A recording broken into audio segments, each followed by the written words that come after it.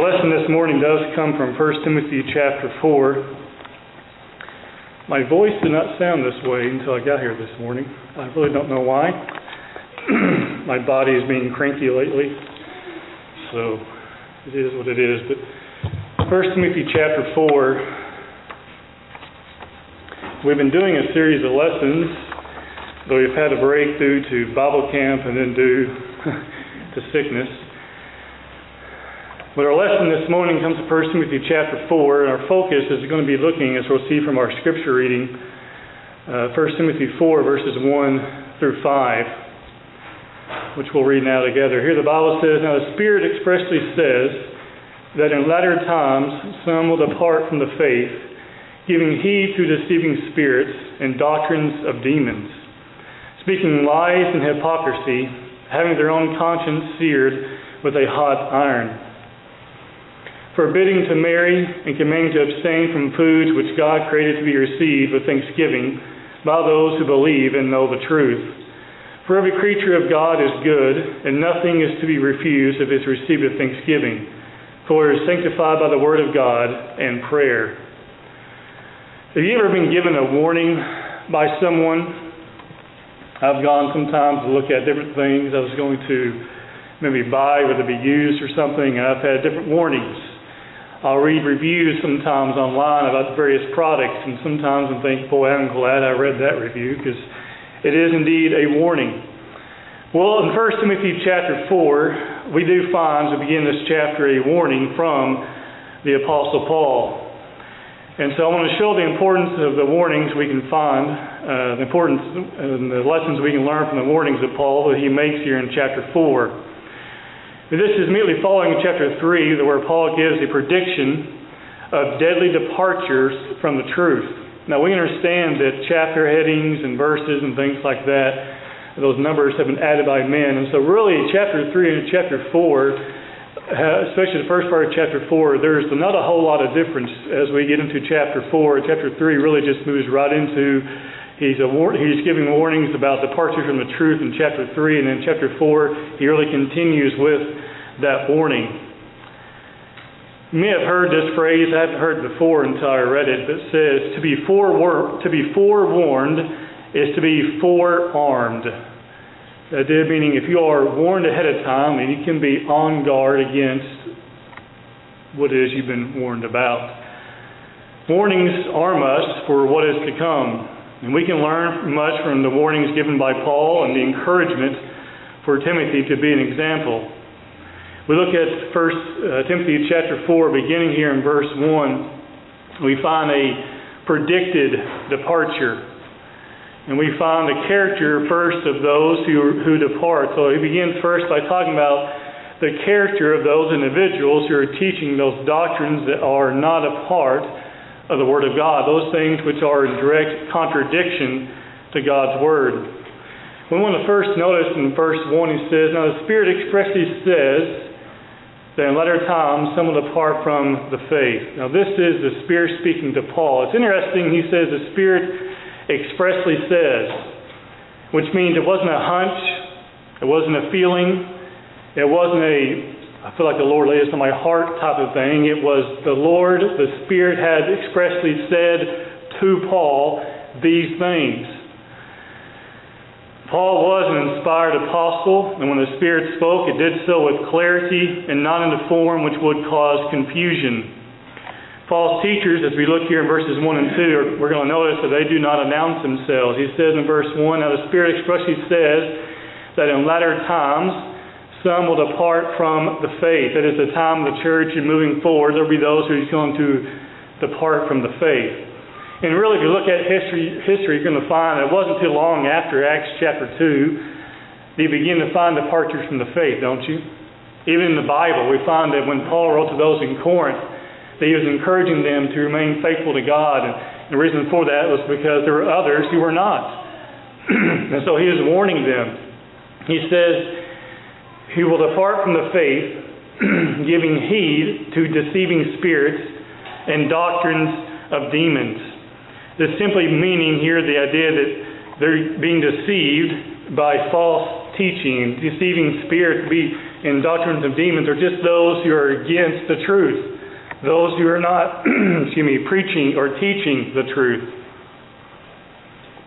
Thus, they're deceiving spirits, and they are teaching doctrines of demons. He says in verse 2 that they speak lies in hypocrisy. They have no feelings in regard to their conscience. Their conscience has been seared, as we find in verse 2. He says, speaking lies in hypocrisy, having their own conscience seared with a hot iron. Have you ever seen an animal that has been, or if you ever seen an animal actually get branded? I've never seen it except on television, and the animal always moves when they hit him with that iron, don't they? And it's red hot, and it leaves that mark on there, and that skin where that branding iron has hit, where those letters are, it's just dead. There's no more feeling left. And that's how he describes these individuals. They have no more feeling. False teaching doesn't faze them. It doesn't bother their feelings. It doesn't hurt their heart. Therefore, he says in verse 2, having their own conscience seared with a hot iron. They have no feelings left when it comes to the truth. They have no problem teaching that which is false. We have also, in looking at verses 3 through 5, some examples of similar departures. And it's interesting some of the things they pick, because we still see some today who have these same problems, don't we? Looking at verse 3, forbidding to marry. Has that ever caused a problem anywhere? That's a sarcastic question. We know it has. Forbidding to marry, commanding to abstain from foods which God created to be received with thanksgiving by those who believe and know the truth. You catch that? That's almost a subtle little jab there in verse 3, isn't it? By those who believe and know the truth, meaning what? There is no food that is forbidden. You remember in the book of Acts when Peter has a vision that comes down from heaven a few times. The sheep and the animals were there. And he tells Peter, arise and eat. And he says, no, Lord, I've never touched those things. And it happens 3 times. And finally at the end, the Lord tells him, you shall not call unclean what God has called clean, right? Which means there's no more of this unclean, or clean or unclean animal. But yet we find here, there are those who are still saying to abstain from certain things. But he says in verse 4, for every creature of God is good. That means there's nothing that should be abstained from. And nothing is to be refused if it's received with thanksgiving, for it's sanctified by the word of God and prayer. The food is received with thanksgiving as blessings from God. These are just very few examples of condemning and false teaching. We know there's a whole lot more out there today, isn't there? We have friends today around us perhaps who certain times a year they don't eat fish on Friday, or they only eat certain foods on certain days, or they abstain, they give up certain things for Lent. Aren't you always supposed to be giving up things for God anyway? Isn't that a lifetime choice, not a once a year type of thing? Well, let's continue on here, because this is his warning in verses 1 through 5. But then in verses 6 and following, he moves into talking about, and I think this still is a bit of a warning, because he does talk about the importance of being a good minister, servant, and example in verses 6 through 16, as he's talking to Timothy. Now, Timothy, as we know, one of the verses we're going to get to here in a moment, we've all probably heard many times before, right? That no one, basically look at you as young and look down upon you because you're young, which is interesting, because Timothy, as we're going to talk about a little bit later, actually wasn't that young. Look with me at verse 6. We find as an evangelist, Timothy was to bring things to remembrance. Looking at verse 6, the Bible says, if you instruct the brethren, here speaking to Timothy, and us, this still applies to us today, doesn't it? If you instruct the brethren in these things, now what did he just do? We know in verses 1 through 5, he warned them not to what? Listen to those false teachers who have no feelings about right and wrong anymore. You're putting down things you're to forbid, and things you're not to abstain from this and this, and those things which are what? Are not sinful. He says, if you instruct the brethren in these things, he says, you will be a good minister or servant of Jesus Christ, nourished in the words of faith and of the good doctrine which you have carefully followed. The word for minister here does mean servant. That's not put minister and servant, because that's what it means. He is a servant. We are to bring the truth to remembrance by repeating the truth when necessary. And he says to bring to remembrance. And here he says, the New King James says, if you instruct the brethren. The King James says, if you bring to remembrance these things. We never want to get to a point where we say, well, I've forgotten about this or I've forgotten about that. We want to always try to remember things and learn and teach and learn and continue to grow so those things do not slip our minds as often as maybe they once have. We find in verse 7 that a good servant knows what to feed upon and what to avoid. He says, but reject profane and old wise fables. So there's what you are to avoid, right? Reject those profane and old wise fables. Those things are things which are not truth, right? Would you consider forbidding to marry being an old wise tale, being a fable, a falsehood, a myth? Yes. Abstaining from certain foods? Yes. How many of you growing up have heard different things about the Bible that as you got a little bit older you realize that's really not the truth? Think about that for a moment. Many are convinced, for instance, on the day of Christ's birth, when the wise men came to him, many are convinced there were just 3 wise men. You know, the Bible never actually says 3 wise men. It just says the wise men. Could have been 2, could have been 12. But we are convinced because there's 3 gifts, there must have been 3 wise men. See, those things pass down. And we begin to think that has to be what it is. That's a bit of a trivial thing, but sometimes things that are passed down aren't so trivial. One saved, always saved isn't a trivial thing, but it's an old wise fable and a profane one that's been passed down through the centuries, hasn't it? One we still deal with today. So he is to reject those things, but yet he says in verse 7, and exercise yourself toward godliness. We are to work to become more godly. Well, how do we do that? We get our noses back in the Word of God. We spend more time reading and studying. And this may sound weird from a person who does podcasts, but sometimes we need to put down our phones, don't we?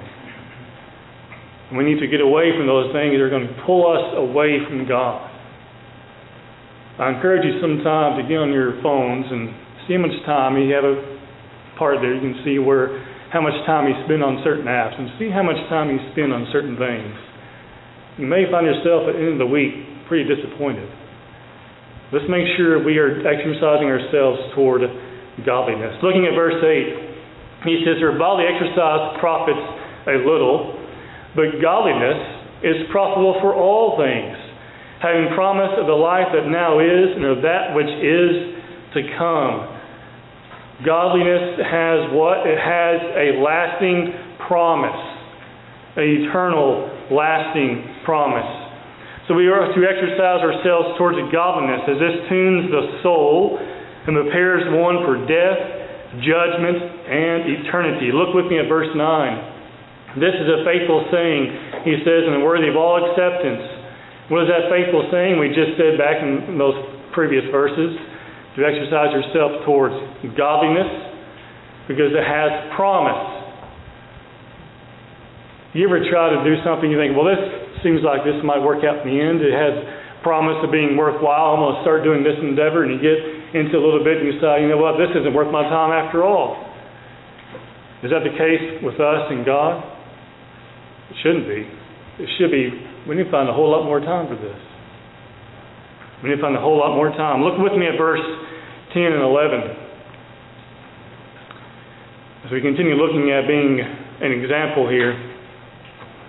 Verses 10 and 11 says, For to this end we both labor and suffer reproach, because we trust in the living God, who is the Savior of all men, especially of those who believe. These things command and teach. Because judgment day is coming, we are willing to work and to suffer reproach or hardship or mockings Because we know and understand that the judgment day is coming. It's not a if, it's a when. Look at verse 10 again. He says, for to this end, means for this reason, we both labor and suffer. He says suffer reproach, which just means hardship. If you have to suffer for something, it better be worth it, right? But we have to endure hard labor, working and learning from God's Word each and every day. Is it going to be worth it in the end? He says in verse 10, because we trust in the living God. Paul says it will be worth it in the end because he trusts in God that what's going to come as a result of these things, blessings. He says, who is the Savior of all men, especially of those who believe. These things command and teach. And no doubt what wonderful things for us to command and to teach others as well, to exercise ourselves towards godliness, to pursue godliness, to reject those old wise fables, those old vain and profane ideas that have been passed down over the years. And we open up our Bibles. You want to defeat false doctrine, open up your Bible. You'll win every time. Because false doctrine many times is either placed in complete ignorance or is placed in feelings. And the Bible will trump each and every one of those things. Now let's look at verse 12. We look at being an example. When Paul wrote Timothy, here in verse 12, many believe Timothy to have been laboring with Paul between 12 and 15 years. If this is correct, and if Timothy was born around 30 AD, which many believe is the case, he would have been about 35 years old, if those numbers are correct, give or take some. Approximately 35 years old. That means he was a couple of years younger than me. And you look there in verse 12, look what he says, and no one despise your youth. Well, he's not even now, in their time period, he might have been a youth. For us today, we say someone under 18, well, they're just young. We might say someone under 25 is just young. But here, they say that no one despise your youth. And Timothy he's older than 18. He's older than 21. He's in his mid-30s. And Paul is telling him that no one despise you. Don't let them be a discouragement. He says, but be an example. But be an example to the believers in word, in conduct, in love, in spirit, in faith, in purity. Boy, does that sound easy? Those things he mentions there in verse 12, just one verse, and he mentions so many things. He tells Paul, or Timothy tells him to be an example in these areas.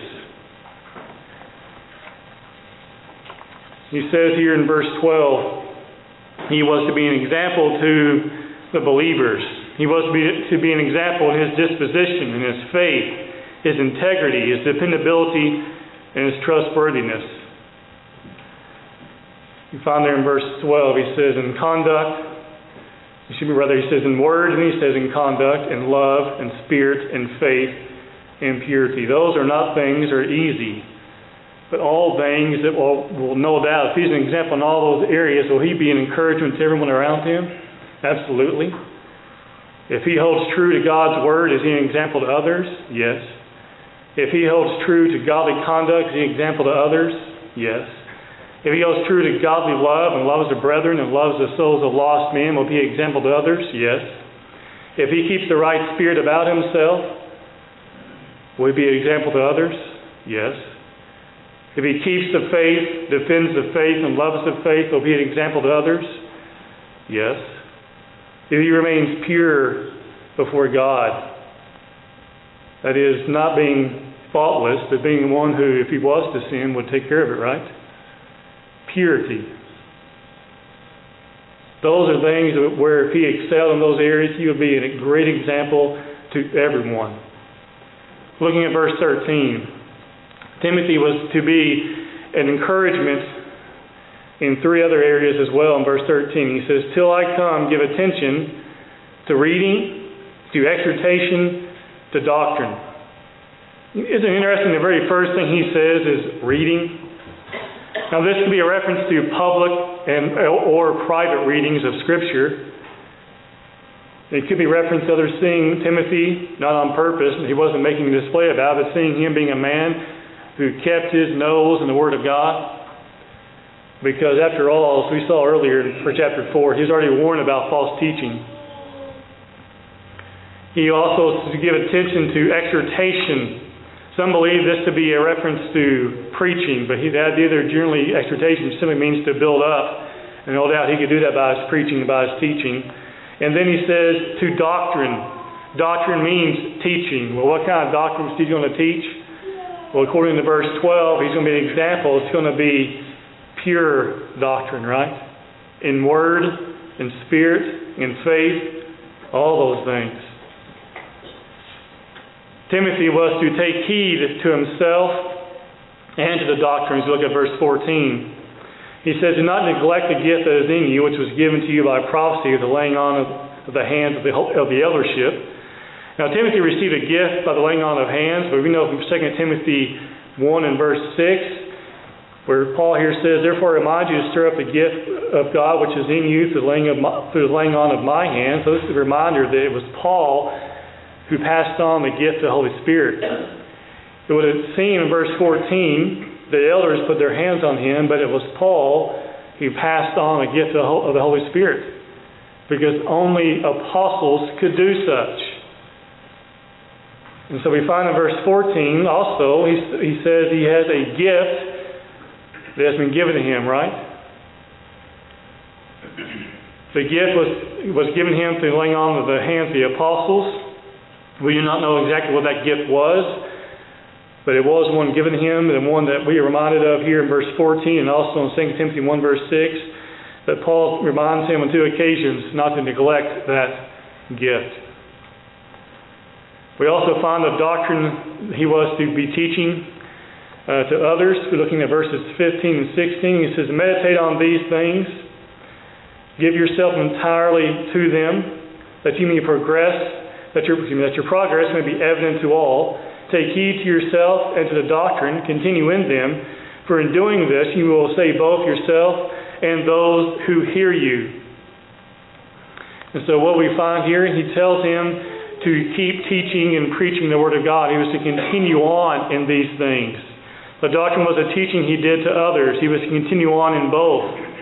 By doing these things, those who heard him, he would save those who heard him, and he would also save himself, as we find there in verse 16. Now, some lessons for us to think about today. Timothy was warned, wasn't he? He was warned in chapter 3. He was warned in chapter 4. He talks about damnable doctrine. Damnable doctrine condemns, but pure, sound doctrine saves. That's when he tells us there in verse 8, to exercise yourself toward godliness, which having promised the life that now is and of that which is to come. Put your faith and put your work and put your labor in pursuing pure, undefiled doctrine. And be on guard against that which is the opposite. We today should be on guard against falsehoods, just as Timothy was encouraged to be on guard as well, because the only doctrine that saves is the undefiled doctrine of the Word of God. False teaching will never save mankind. Secondly, we can learn from the charge given to Timothy. We too should be an example to others. It is by our example in the faith before others that we often open a doorway to evangelism. He says here in 1 Timothy 4 verse 15, meditate on these things, give yourself entirely to them, that your progress may be evident to all. How can we win others? With the gospel. It's probably not going to work too well if we just walk right up to someone and open up our Bibles and start talking to them and start trying to have Bible study just point blank. But we can be an example to them first. Find the window and jump right in it, can't we? That's what Timothy is encouraged to do as well. So let us be those who will stand for truth and one who also opposes damnable doctrine.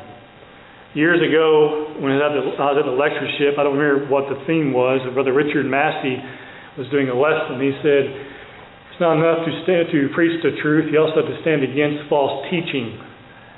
And I think he's exactly right. You can teach the truth, but it takes courage to stand up against false teaching. We must be those who do both. We can be like Timothy by loving truth and striving to be an example to others. And so today I encourage us to do that very thing, to be like Timothy, to listen to the warning that Paul gave him, because it still applies to us today, to use the tools we have before us, which we have in the Word of God, to continue in the Word of God, to defend the truth, to love the truth, and to continue to teach the truth. This morning we can help you or assist you in any way. You can come forward now. Together we stand and sing the song that's been selected.